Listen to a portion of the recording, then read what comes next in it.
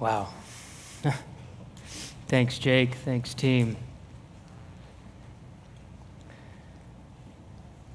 I was in the first service, I had baptized somebody, so I was out for this time of worship. I had no idea. I was walking into something. I didn't know what I was walking into. Now I know.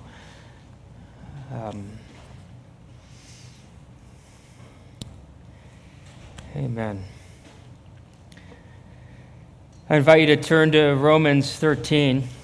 I've got some good news. We're about ready to finish the book of Romans. We've been in it, I don't know how long, a couple years. We're looking to wind it down here in June. June. Is this on? It's not on. Yeah. No, we're going to wind it down here in a couple weeks. So we're coming to the end, and I want to read Romans 13. We're finishing up that chapter. And it says this, verse 8, "Owe no one anything except to love each other, for the one who loves another has fulfilled the law.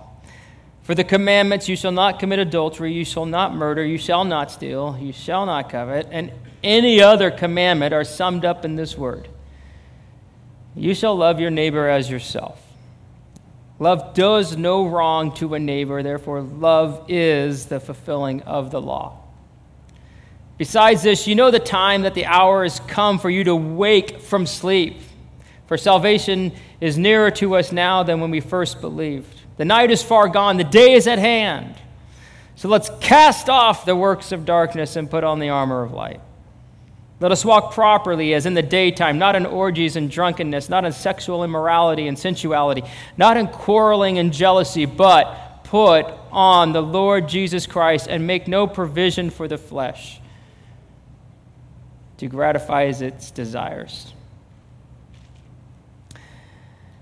He starts off with this phrase again, love. He's been talking about this idea of love, and the word is from the Greek word agape, God's kind of love.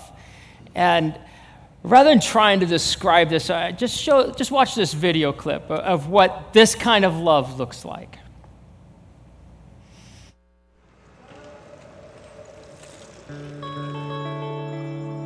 My name is Fali. I'm Cambodian. When I was with the Khmer Rouge, I don't see my baby for 4 years. 4 years, don't know who she was die or not. My husband was killed, my father was killed, my daughter still alive. Thank God, I cannot stay without anything. No money, no family, the house is burned. I leave my country in 1980 and I arrived in France in 1981. Before believing in God, I would like to kill anybody in the Khmer Rouge. But now, God saved me. I don't think about that anymore. That's anger. It's not good. I pray to God, forgive the people who do anything wrong. I read the Bible almost every day. A little bit like that. That will make me peace in my soul. Christ came to the earth to love each other. Don't fight anymore. Finish Khmer Rouge. Jesus said, love each other like he loved the church too. But the love, no action is not love. You have to do something to show the love to each other.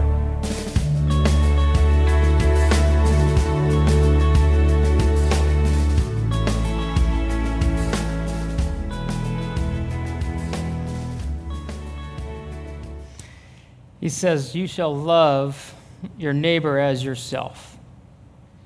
Love does no wrong, therefore love is the fulfillment of the law. He quotes Christ. This woman, I love that statement. Khmer Rouge, it is finished. I mean, they took her away from her daughter for 4 years. They killed her husband. They killed her father. Took away everything. And she loves. She loves.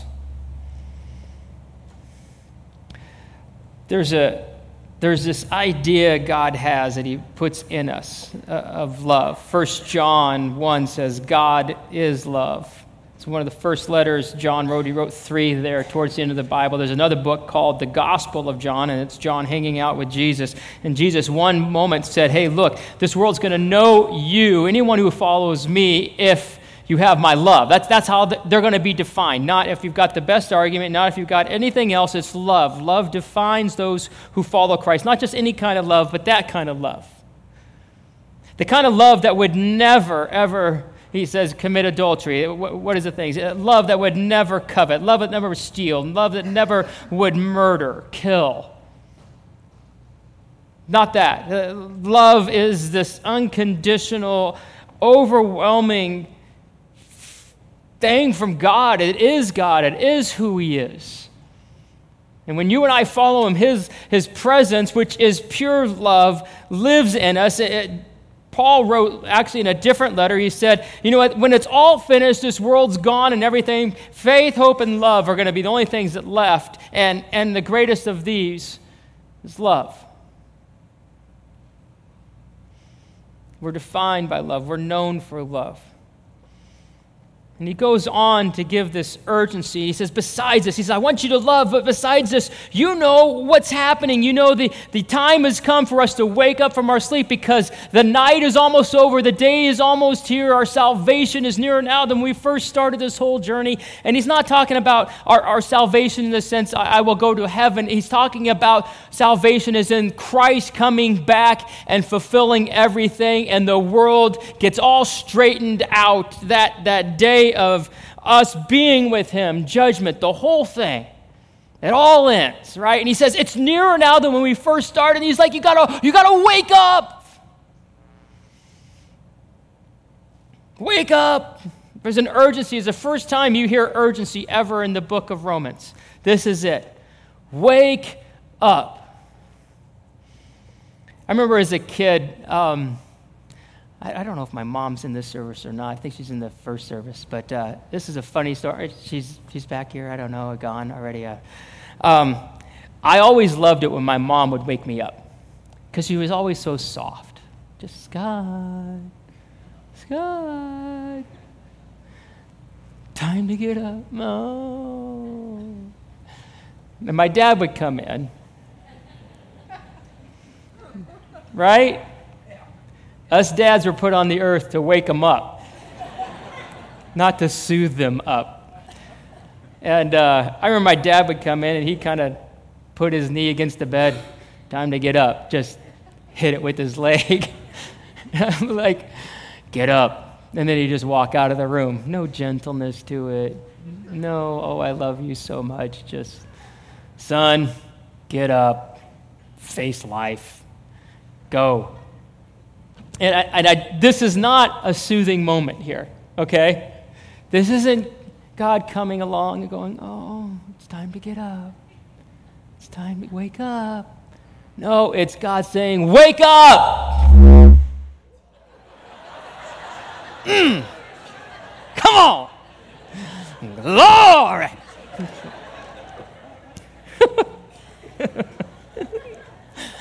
I couldn't have planned that better. I'll stand back here.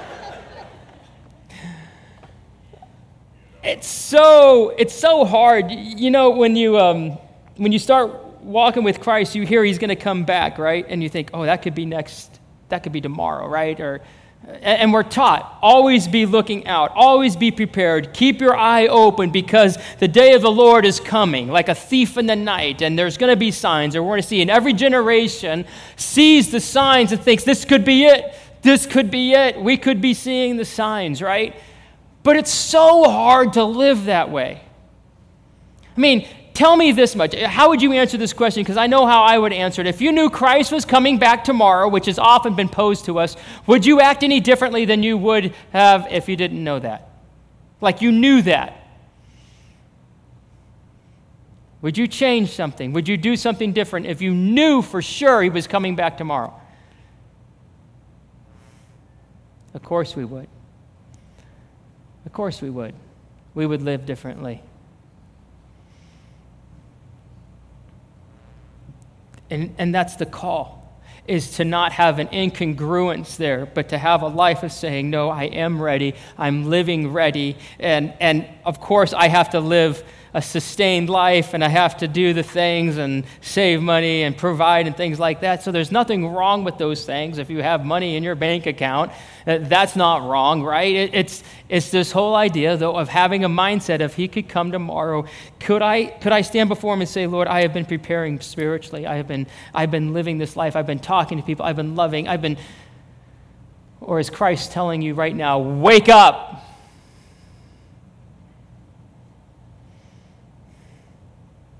And what He was talking to specifically is, as Paul was looking at their life, he was just warning them, saying, hey, look, you're different. You're filled with love. These commandments over here of not doing, that's not what we're about. And then he goes on to actually, I'm going to come back to these things again. And he highlights 3 different pairs of sins. And I don't know why he couples them together, but he does couple them together.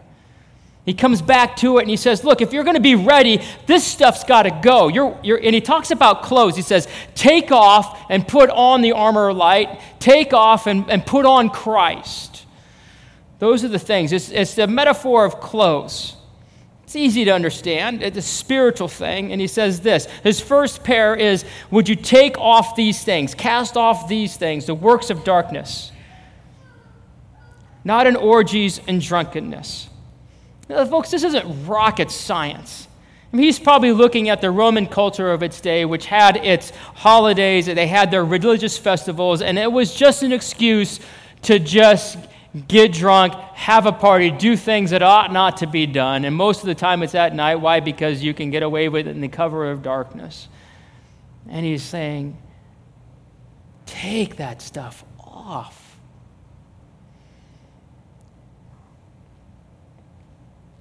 In the first service, we heard a story, just a young adult, just a story of going to parties, getting high. And this whole thing of getting drunk, it's more than that. It's just that chemical addiction. It's getting that buzz. It's whatever. And maybe it's just for the party. Maybe it's to escape life. Maybe it happened like Bob, where you've had 25 surgeries, and now you're addicted to them. In this room right now, I know there are people that are struggling with this. It's just, we're Northeast Ohio. I don't know how many people hear this when you go to another state. Is it really that bad? Because Ohio is like the epicenter for all this, the drug addiction or drug abuse stuff. I have no idea why. But in a room like this, yeah, there's people that are struggling with this. And Christ is saying it's time to wake up. It's time to take off those clothes. There's only one way. I love how Bob said he's 45 years of addiction. When he got clean is when he repented and turned back to Christ. And I love that line. Who doesn't love that line? He took me back again. Like, sign me up. That's Christ. After 45 years, he took me back again. Some of you need to get those clothes off. Take them off. And what you're doing in this addiction is not loving. It splashes up on everyone. There's nothing loving about it for self and for anyone around you. The second pair that Paul talks about was sexual immorality and sensuality. This isn't rocket science to understand, or it's not hard to understand, right? If you're sleeping with someone who's not your spouse, that is sexual immorality. Christ even expands it to further. He says, if you're looking at someone lustfully, that is sexual immorality and sensuality. If you're looking at pornography, that's sexual immorality. God doesn't care whether it's on a computer. He doesn't care whether it's on TV. He doesn't care whether it's in print, written out pictures. He doesn't care. It's all the same. And he says, wake up. It's evil. And how do you know you've gone too far? Because that's often what happens with something like this. It's like, well, it's not as bad as, and it's not as awful as. And the problem is if you're saying that, you know you've gone too far. And if you still don't know that you've gone too far, because that righteous standard is over here. It's over here. Do not look upon anyone this way, ever. And if you're over here and you don't know whether you've gone too far and you're spending more time looking this way and saying, at least I'm not as bad as them, or I haven't gone that bad, Christ would say, start to look at me. And if you are nervous or you break out in a cold sweat about having to tell your spouse something, then you've gone too far. If you get cold sweats thinking that you would have to tell your dad or your mom or accountability partner or a mentor what you're really thinking and doing, you've gone too far. Christ says, wake up, quit wearing those clothes. If you're doing it just to feel better, to numb the pain, to escape, it won't. It's a lie. It's not love. It's not even close to love. It's so twisted and evil. The third pair he talks about is quarreling and jealousy. Do you like to fight? Do you like to argue with people?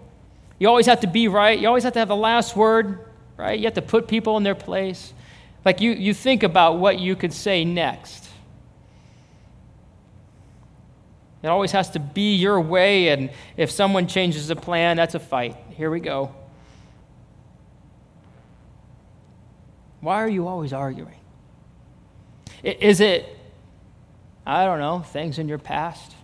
Is it maybe stuff you're involved with right now? In the counseling world, it's called transference. Yell and scream at somebody else for what they're doing makes you feel better, because actually that's what's going on inside of you, going inside of me. We transfer all the judgment that we're feeling and we just go at somebody else. Maybe that's what's going on with you. Are you jealous? Other people get the position, get the job, whatever. I mean, in a town like this, where kids are the idols. Parents, you struggling with jealousy? Oh, that family. Oh, they have this. That family has this. Look at those kids. Look at that. Kids, you got to struggle with it.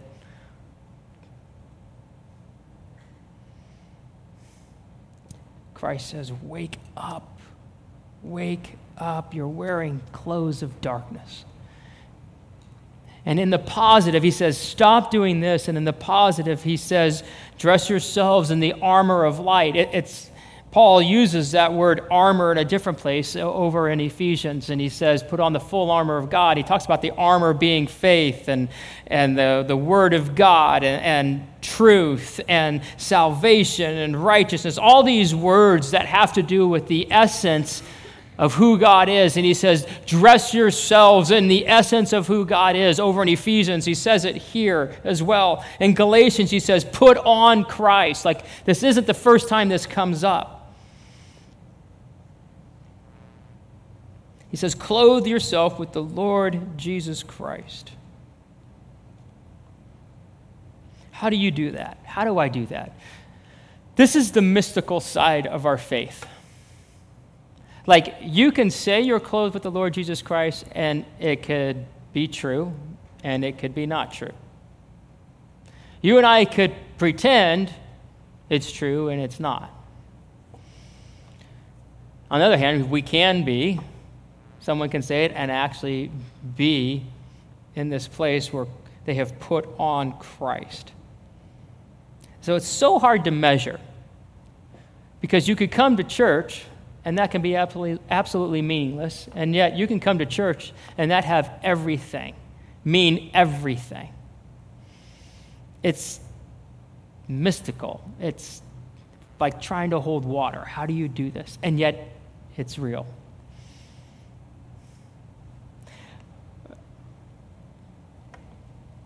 I think what I've come to understand is clothing ourselves with Christ is a never-ending request where we talk with Jesus and say, would you clothe me? Would you dress me in your love? Would you put on your clothes? Put your clothes on me. Put your clothes on me. And we say it, it's never ending. Put your clothes on me, Lord. Dress me with your clothes of righteousness. Dress me with your clothes of love. Dress me with your peace. Dress me with you. I want to be clothed with you. And he'll do it in a supernatural way. He'll do it. Sometimes it's a cry of desperation. Sometimes it happens multiple times a day. We're just crying out, oh, Jesus, clothe me. Sometimes we say it in confidence, sometimes in weakness. Sometimes we don't even think about saying it because we've been saying it so much we do live in it. And sometimes we don't say it because we're not saying it and we've forgotten it.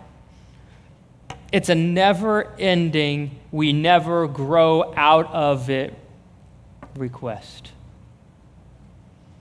We just keep asking Jesus every day, every moment, oh, Jesus. Oh, Jesus. Have some of you forgotten how to do that? I think there's times where we talk about wandering away from Christ, and I know in my own life, I've heard other stories, even today, you hear stories. We can wander from this, and we just wake up one day and go, why is this so hard? How come this is so hard to do? Like it used to be so easy. Are some of you right there right now? Like you've forgotten how to do this. It seems so easy. It once was so easy, and now it seems impossible. Like I don't even know how to do that anymore. How did I drift so far where I'm wearing things that I ought not to be wearing, and I don't know how to wear Christ? It can happen.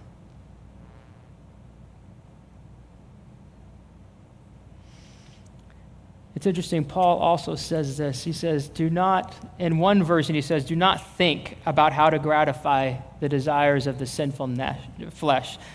The ESV version I'm reading out, it says, make no provision. Making a provision, or don't think, is basically you kind of give yourself a little back door. I'm not going to do it, but you keep the back door open so you can go back to it. Or you're always making the plan. We're always making the plan for the next thing. And that's the problem with sin. It just overpromises, underdelivers all the time. Says we'll be satisfied, but it never satisfies. It's interesting because science is proving this out.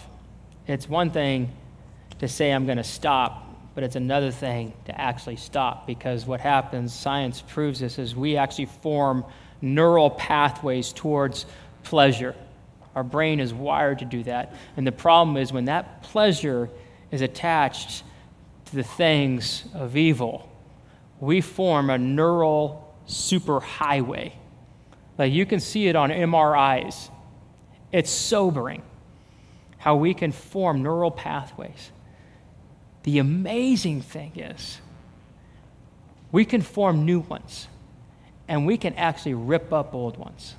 Our bodies will literally get rid of neural pathways towards pleasure if we tell it not to. But we can't do it on our own. I mean, Bob did it, for 45 years? And it was in Christ that he was able to. When you're talking about tearing out neural pathways associated with pleasure connected to evil, it's virtually impossible to do it on your own. In fact, it is impossible to do it on your own. We really recovered. The church that planted out of here, or I don't know if we can say it planted out of here. God did his thing and planted the church and whatever. But you talk to those people, and the only way out is Christ. And sobriety, they say, takes, the journals and everything, I was just reading one recently, it takes at least 90 days of complete sobriety. Not even from alcohol, from anger, sobriety from sexual addiction, sobriety from anything that you struggle with. It's going to take at least 90 days of you not doing it to begin to tear out the old pathway and then be starting to create a new neural pathway towards that which God says will bring you true joy. So when he says, do not think about it, it's real. Like, that's what needs to happen. We have to literally stop, and it's impossible on our own. Oh, Jesus, clothe me. Jesus, dress me. Jesus, wash my mind again today. I can't wash my mind again. Wash me.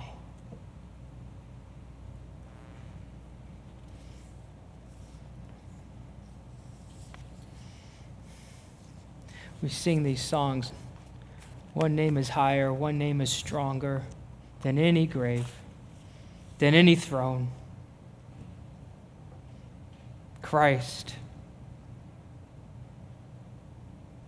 Let's pray.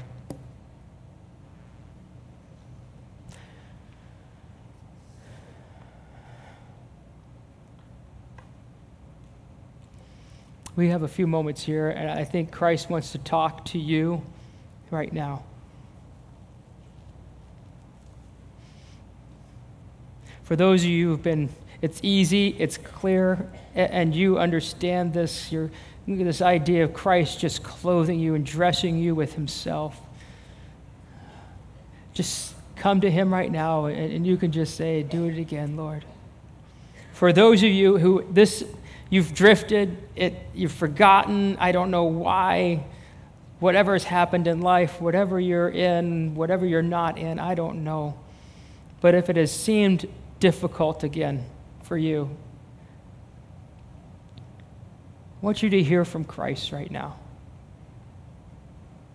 You come to him and you just say, you don't have to be cleaned up, you don't have to be anything. You can just come to him and say, Jesus, would you clothe me, dress me in your clothes?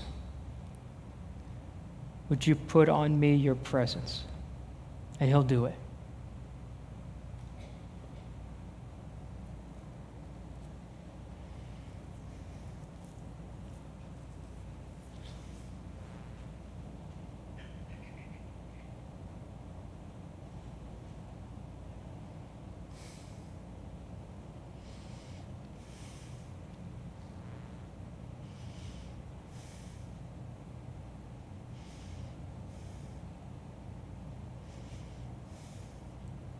If you are just sitting here and you know you're wearing stuff, you've been wearing stuff that you shouldn't be wearing for a long time or a short time, just ask Christ right now, Lord, do you want me to tell somebody? And who is it? And I'm going to tell you the answer. I'm cheating because Christ says, do. Confess your sins to one another. He makes it real clear. His word is clear on this. Ask him who.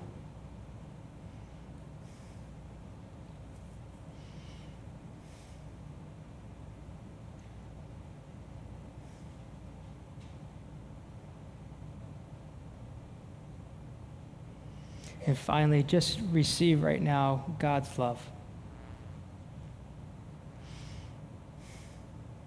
Jesus, we sing about this love of yours that for all eternity we'll never forget. Would you bless each person in this room with your love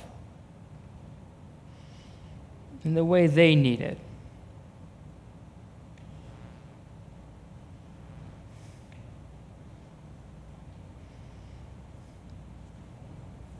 Each person, Lord, I just come against any blocks, any person that is thinking they don't deserve it, any person that is sitting there going, I can't receive this because of all that I've done. And Lord, you just overwhelm them and you just pour out your love. Your love right now will supersede all of that and touch each person.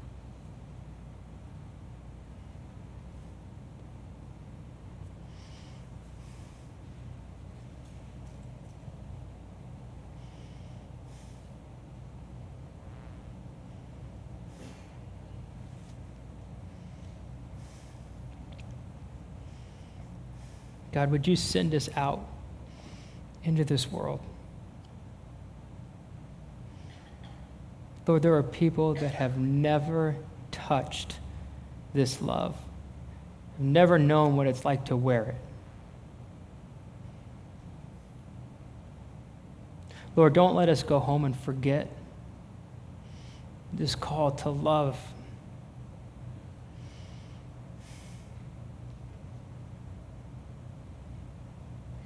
Show us, Lord, who to bring in. Show us even who to invite to Alpha, Lord, to step across a room, step across a street. Love them.